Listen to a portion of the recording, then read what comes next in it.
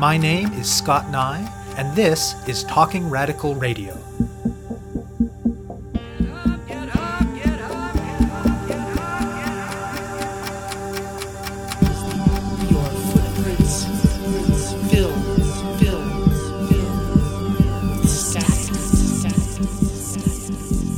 Hello and welcome to Talking Radical Radio, where we bring you grassroots voices from across Canada. We give you the chance to hear many different people that are facing many different struggles, talk about what they're doing, how they're doing it, and why they're doing it, in the belief that such listening is a crucial step in strengthening all of our efforts to change the world. On this week's show, I will be speaking with Hilary Lindsay and Omri Haven. Waldegrave Farm is a community land trust, that is, collectively held land stewarded for the benefit of the community, located near Tatamagouche, Nova Scotia, on that province's north shore. Among the many other ways the land gets used, every summer for more than a decade, the farm has hosted a remarkable event, the Tatamagouche Summer Free School. Up to 100 people gather for several days in late August to be a part of what the event's webpage describes as, quote, a radical education space that offers people tools to create a more just, sustainable, and joyful world, end quote. They come from as near as the local village and as far as Montreal, though most come from various parts of Nova Scotia. Many, but not all, are involved in social change work of one kind or another in their everyday lives. They come together to encounter people involved in social change work different from their own, to engage in political and practical learning in a wide range of areas, and to recharge and reinvigorate themselves through celebration and social togetherness. Hilary Lindsay has been involved in organizing the Tatamagouche Summer Free School since its inception, and Omri Haven has been a regular attendee in recent years, and this year is on the school's programming committee. They talk with me about the setting, the preparations, the event, and the breadth of the radical learning that happens there. We spoke by Skype to phone from Nova Scotia. My name is Omri. I'm a community organizer here in Halifax, and I'm currently working on a few different projects, mostly having to do with creating spaces for people to do organizing themselves. My name's Hilary. I'm the new project coordinator for an urban farm that's just getting started here in Dartmouth.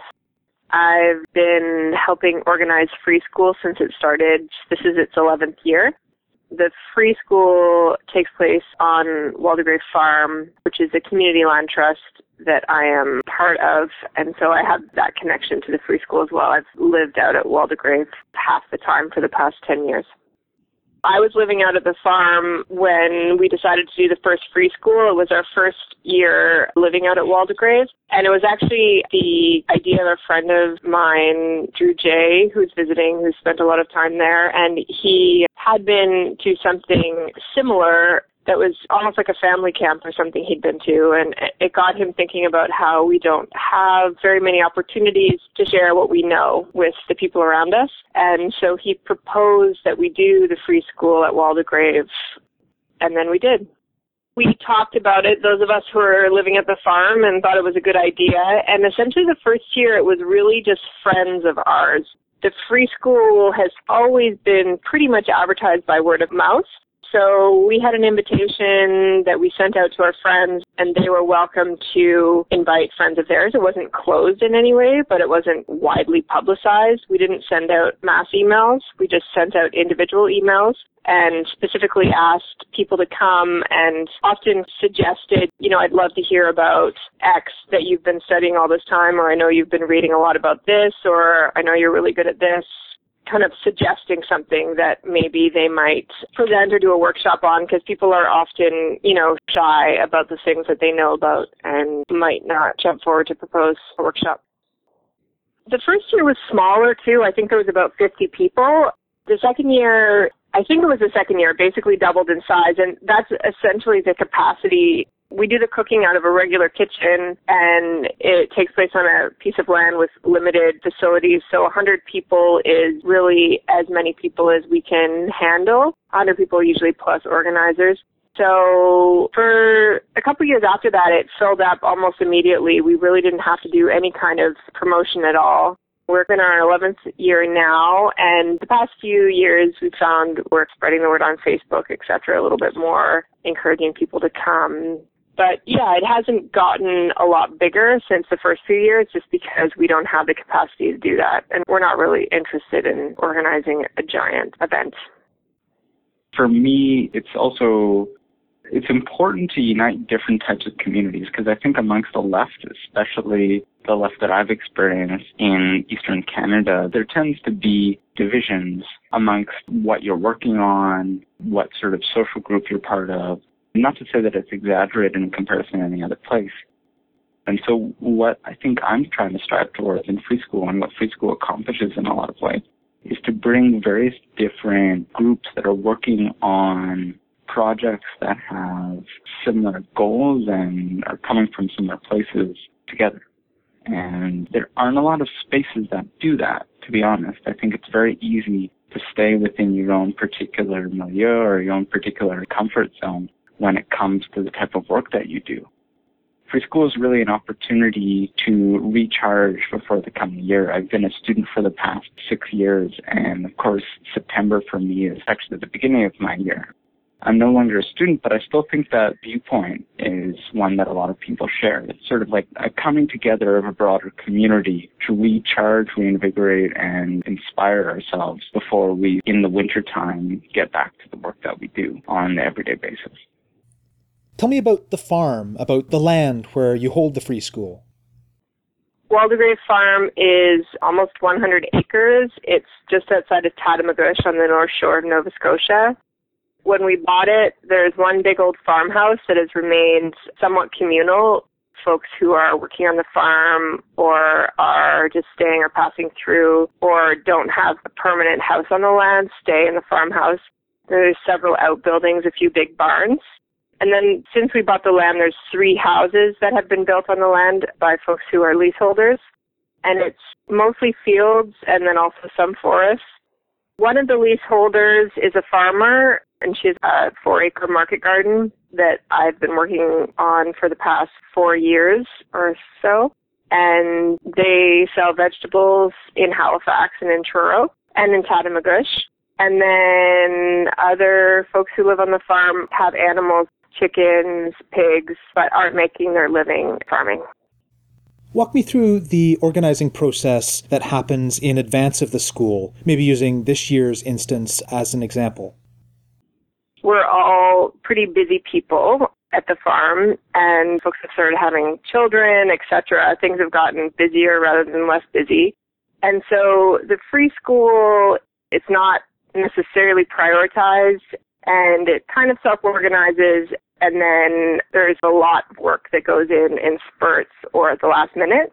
We've been trying over the past few years to involve other people outside the farm to help organize Free School, just because they're great people and have a lot of great ideas, and also because time is limited for the people who are currently living at the farm.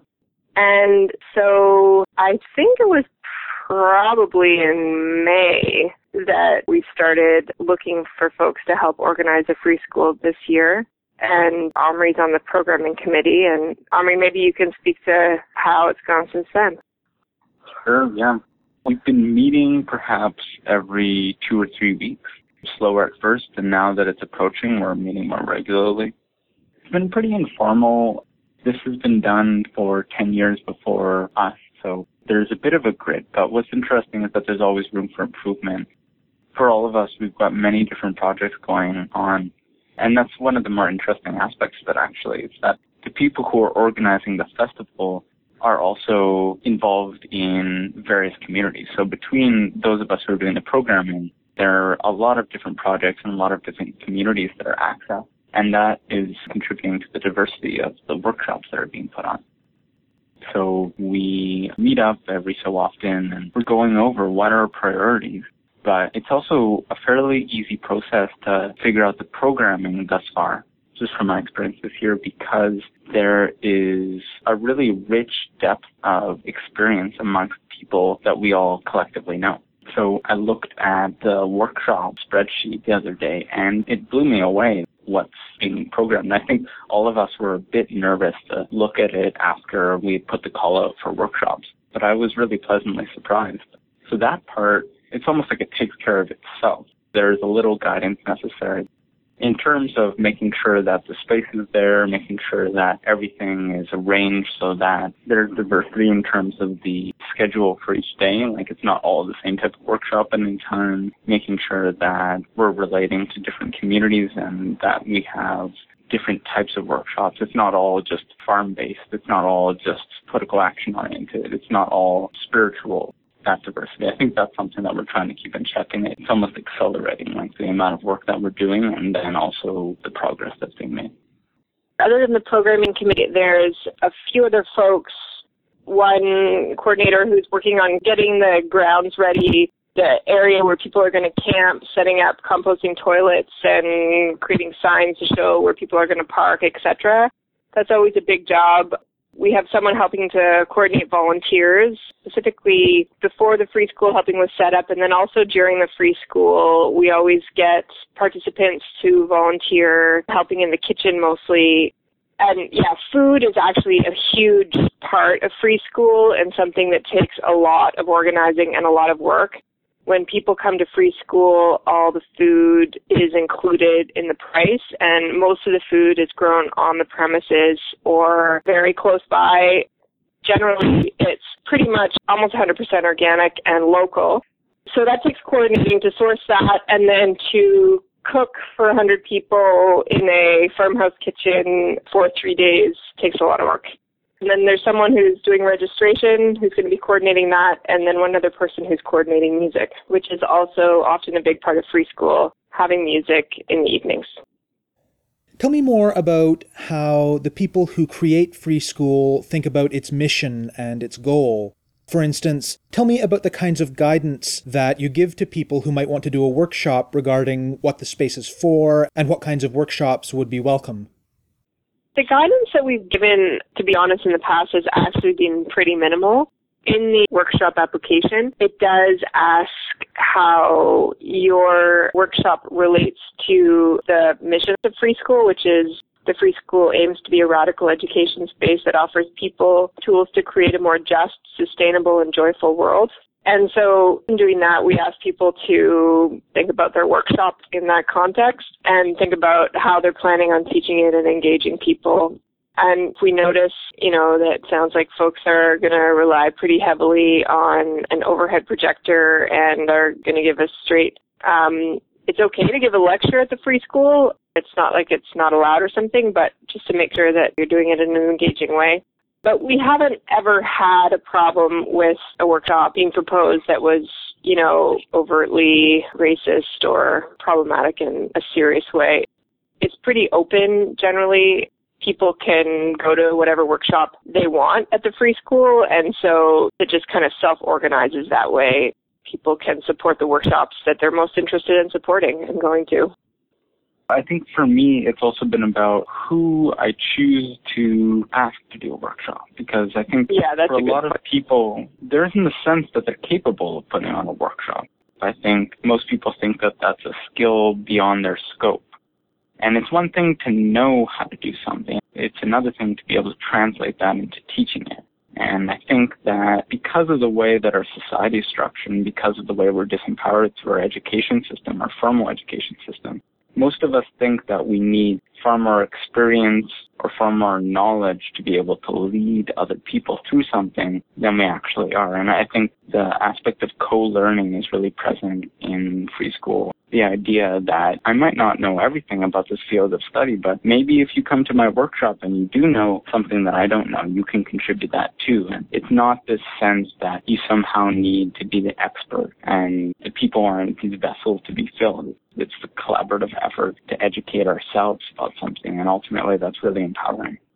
That all said, this is my first year that I'm offering a workshop because I've been intimidated to offer a workshop before that or felt like I didn't have anything to put forward. And I think that just goes to show that it's something that is deeply personal, whether you feel like you're in a space to teach or if you have something to offer in that way.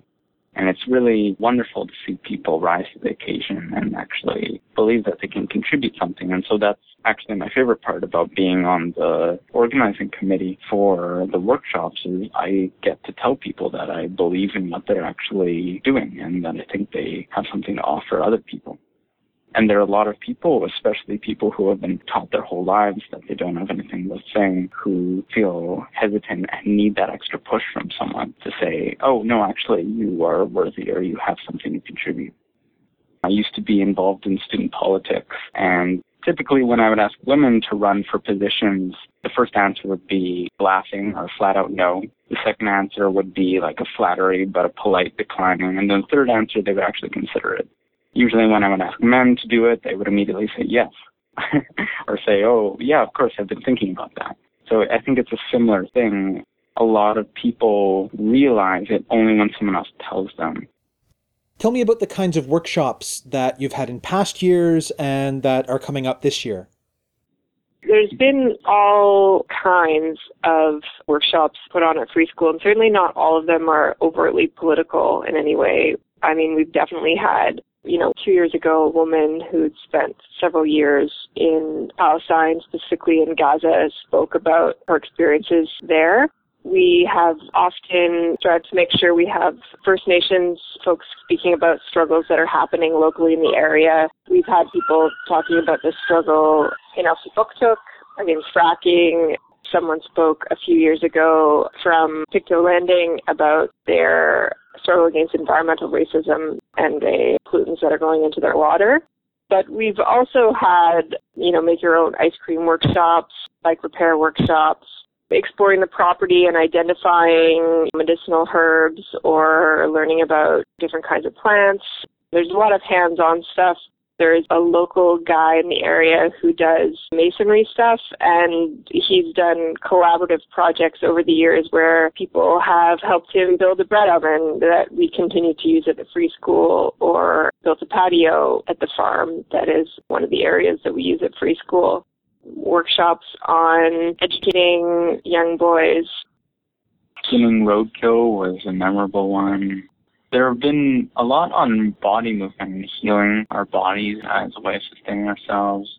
I went to one on strategic planning that's informed pretty much the last 5 years of my activism.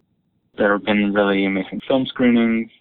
But what's also interesting is the conversations in between the workshops that just happened. And those, you're combining your knowledge with other people. You sit down in the middle of this beautiful, the farm is just gorgeous. The amount of work that's gone into it, and then just late August in Nova Scotia, especially in that area, is beautiful. And you're in that milieu, and you have explored all these workshops yourself, and then you're talking to someone who's gone to different workshops, and the conversations you have are amazing. This year we have workshops. I'm just going to read some of the titles because they're funny. We've got one called Gentle Yoga, Gentle Economies, which is about the economy's impact on our bodies and minds. Then we have one about energy production and storage, how to create our own renewable energy systems apart from the energy grid. Looking at storytelling as a means of communicating for activist purposes. We've got one called Dancing Our Way to Ecological Justice and Freedom. We have a workshop on harm reduction. We've got ones on urban chickens. We've got one on radical imagination and how we can employ that. A lot of them are about how to sustain yourself for the long haul. And we've been working around different themes this year as the organizing group. And one of our themes is sustaining our communities together. And I think it's interesting that we did that. I don't know if it's totally related to us having put that out there in the first place, but a lot of the workshops that people are proposing are about how to sustain yourself and your friends and your family while also striving for these ambitions about revolution. So whether that involves body movement or it involves eating right, whether it involves raising kids in certain ways, over the years, there have been a lot of workshops on how to do it sustainably. And I think there's also this tension that happens where you do want to learn these hard skills about how to impact society, but you also want to learn skills about how to keep on impacting society in the long run. And what about your own workshops?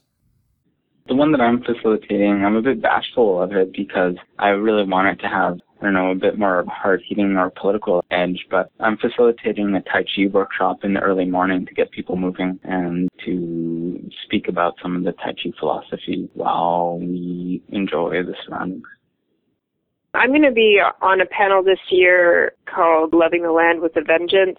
We're still actually figuring out the panelists, but I'll be talking about Waldegrave Farm and the Community Land Trust model and also probably organic farming. There is another woman who is part of the Breaking the Silence Network, which is based out of Tatamagouche. She lives half of her year in Tatamagouche and half in Guatemala. It's a solidarity network that works with Guatemalans fighting against Canadian mining companies in Guatemala. And so she's going to be talking about that struggle. And, other panelists to be announced. Give me a sense of who attends the free school.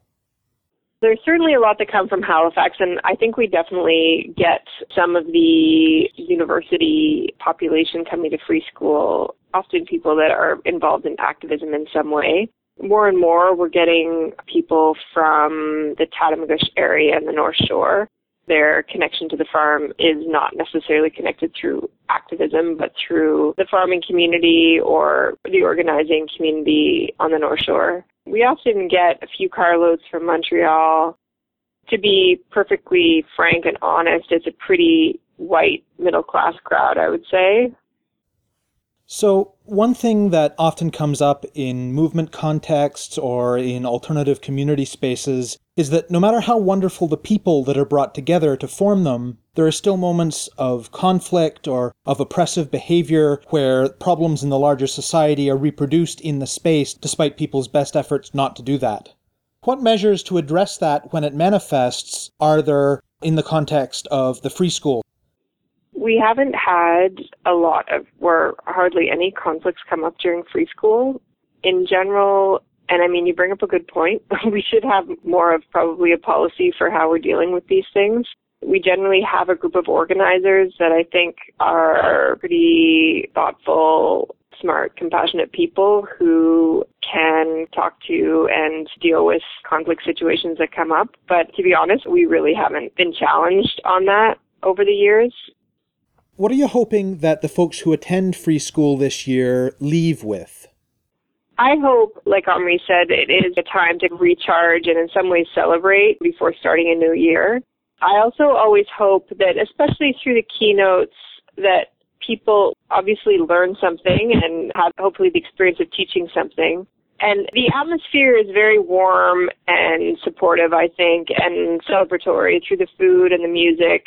But I do always hope that people are challenged at free school in some way and maybe uncomfortable at points in learning something new or something that tests their comfort levels. We always strive to have that happen in some way at the free school, and I think it's hopefully a pretty safe environment for that to happen. And the free school is something that attracts all sorts of people, and so for folks to be exposed to something that they don't know about or hadn't thought about, I always hope that happens. It's a harvesting, right? It happens right before harvest season. I think what we're also doing is we're harvesting people's experience. And so it's like the food is so important at free school because I feel like it's an embodiment of the work that we're doing and the work that this farm has done to host us. And I think it really has that atmosphere. It's like there's so much bounty in terms of the experiences of the people around us that we don't realize is even there. It was interesting to hear Hillary's story about the beginning of free school because I think its roots are in that too. You know, it's like, oh, I guess you've been working on this for a long time, but we don't know about it. Do you want to share something?